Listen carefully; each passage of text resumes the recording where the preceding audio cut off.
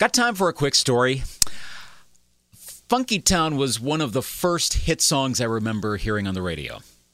I was a 2-year-old in the summer of 1980, and it was all over the radio. Yeah, I remember hearing songs on the radio at age 2. You could be really young and remember stuff.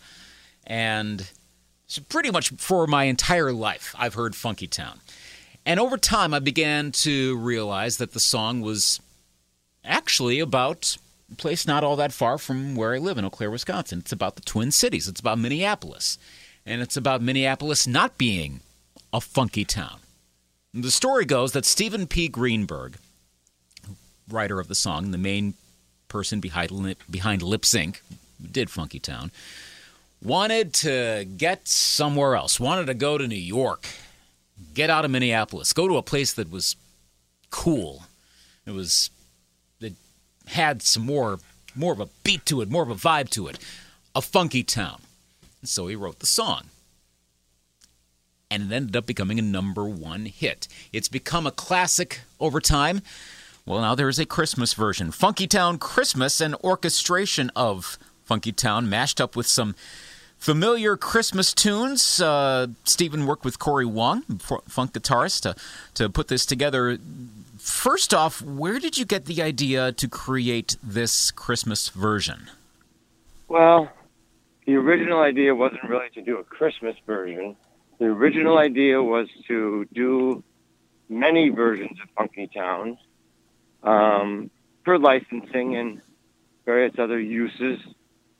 So I started by putting together some of the best musicians I know to do versions of Funky Town for an album I call the Funky Town 15, which is 15 versions of Funky Town in different genres.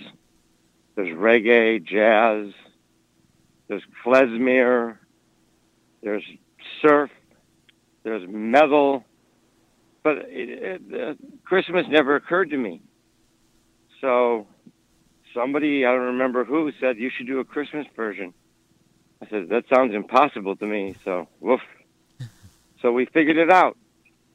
How did you come up with the particular songs to put in? Like I hear Angels We Have Heard on High, and We've Been a While a-Wandering in there. How did you guys figure out what was most appropriate to match with the original song? Well, I called my friend Corey Wong, who he and I had just produced an album by the Potash Twins, a duo that are on, they do some Food Network stuff, and they also are a jazz duo that play trumpet and trombone. So I asked Corey if he could do it, and he said he'll try to figure something out. So we worked a little bit on it, and I said, there's got to be a way to do it so that it sounds Christmassy. I mean, it's hard to make Funky Town into a Christmas song. So I looked up Christmas songs in the public domain. And what that means is those are songs that you do not have to pay royalties on, that are in the public domain, so you can use them anytime you want. And so then I threw that idea at Corey, and he said, yeah, that's something I can work with. So then he put it all together. You mentioned a little bit about Corey. Describe his background and his overall talents. Corey Wong is a very talented individual. He's a guitar player. He has his own band now. They're very successful, touring all over the place. But this was way before that. I had just heard about him from some people in Minneapolis, how talented he was. And so I called him and asked him if he would do this for me. He can do all kinds of stuff. He did all the string arrangements, and he probably played everything on that record. So, but he didn't actually. Got some a string player, a horn player, and people to do parts for the Christmas version. And he really put together a beautiful version. I think it's just very grand It sounds nice and orchestral. And then you mentioned the other ones, the Funky Town 15. And listening to a few of those, you referred to those earlier on at funkytown.com for licensing and such. What was the first point where you thought, man, this song is being requested so many times for licensings and syncs over the years? What was the very first impetus where you went, all right, I need to hit the studio, I need to make these arrangements here and put this up on the web so all of these options and all of these genres are available to anyone? Well, Luke, Funky Town was a hit in 1980. That's getting close to 40 years from now. And I just thought of it a few years ago. So, no particular reason other than I have a couple of children, and I thought they might have fun licensing it when I'm no longer here, and doing these different versions. It was just a fun project for a lot of cool musicians. My favorite is the a cappella version, which is done by a guy named Ed Boyer, who is an extremely talented vocal dude, and he's worked on Pitch Perfect, and that leads off the album. But there's some crazy versions of Funky Town on there that just have so much fun to do. I was watching an interview up on the web from the summer of '80, I presume, on Twin Cities Today.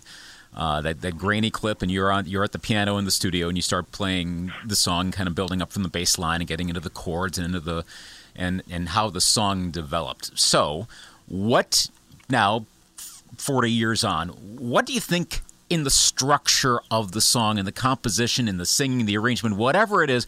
What is the most critical element that has led to its longevity? Like, if you take this one part out, then it's just another song, another hit. What do you think? What do you feel it is? That's a great question, Luke. I've thought about that for many years. I've actually read several articles regarding that issue, and it's just hook after hook after hook after hook. It wasn't something I was meaning to do. It just happened to end up that way. And I think that it's repetitive, and people love repetition in songs. And it just really, to me, when I wrote it, it was just another song that I thought was pretty damn good. But I had no idea that 40 years later, it would still be doing so well. It was just on the Super Bowl last year, which was one of my bucket list items, get on the Super Bowl, and in one of the ads. Mm-hmm. And it's just hook. In fact, the one that always sticks into my mind when the song gets stuck in my head, and of course lately it's been stuck in my head as I've been getting ready for the interview, it's actually kind of that cowbell sound. I don't know if that's real percussion or not. I presume at the time with the technology it was, but it's that dun that keeps flowing through even as the bass line changes. But it's this constant all throughout that cowbell line, and that's probably not even that's most people probably wouldn't think of that as the first thing, but yet that's another hook. And it's an additive percussion part in there. It's a good point. It seems like there's hooks all over that song. That is a great observation. The cowbell at the time, technology wasn't there like it is now. We couldn't pick a sound from a bank of sounds on a synthesizer. We had to create all the sounds we created. I worked with engineer David Z. And at the time, synthesizer expert Roger Dumas out of Minneapolis. And it just sounded empty, a little bit empty. So I said, let me grab a couple cowbells and see if I can put some 16th notes in there to fill up the space. So I just grabbed a couple of cowbells from the Sound 80 box of percussion instruments, put them on a piano bench and played them, and everyone was like, yeah, that sounds great, do that. And that's it. It sticks around there It makes for a really great song that, as we talked about, 40 years on, has such a legacy. What now? And I think, correct me if I'm wrong, it literally just celebrated its 40th anniversary of release because the Mouth to Mouth album came out, November of '79? Correct me if I'm wrong on that. I think it all came out in 1980, January. I don't remember when the album or single came out, but I think the official single release was January 8th, 1980. Okay, so we're essentially we're right about at the birthday of the single release. What was the first point in that run as it gained popularity, went up, got to number one, and started to become part of pop culture over time? So not necessarily even that year, but when over the last 40 years was the first time when you realized it might have such legs to it that it's going to be standing for decades on, to the point where here we are in 2019 talking about licensing versions and having a Christmas version that's getting people's attention? Luke, I got to be honest with you. It never occurred to me, and it still doesn't occur to me, that this could happen to me. I mean, it's just, I have to pinch myself every time I hear it, every time I get a licensing deal. I have to go personally approve all the licensing deals, and I have turned down hundreds of them because Funky Town's kind of my baby, and I want to protect it. And I won't let it be used in a derogatory or silly or stupid way. There's a couple licenses that I've approved that I wasn't real happy with, but usually they're pretty respectful. And one guy from some city in Florida offered me a whole lot of money to license it for a car dealership, for local ads. And I don't like local car dealership ads. They're kind of loud and noisy and cheap. Mm-hmm. And he was really mad at me for not giving it to him. And he said something like, "What'll it take to get me to license it?" And I said, $5 million. And he hung up the phone. I just wanted to get rid of him. I didn't actually mean for real, but I just wanted to get rid of the conversation. So I told him $5 million, and he hung up, and I never heard from him again. Huh. The story I often tell when I'm on the radio station here in Eau Claire, because it's probably the most locally oriented song, not only from where it was written and recorded, but also, correct me if I'm wrong in this, but topically as well, being only an hour and a half west of Eau Claire and being in the Twin Cities. And my understanding is the lyrics are about wanting to go to someplace more funky than the Twin Cities circa late 1970s. And before I go on with the question, am I correct on that? You are correct. And then right after Stephen responded, as you just heard, unknowingly to me, while I was engaging in the interview, the software that was recording the interview kind of went on the fritz and stopped recording. I didn't realize that it had stopped recording until after the phone call was done, hang up the phone, save the file, and then eventually looked at the end and went, wait a minute, why did it stop mid-conversation?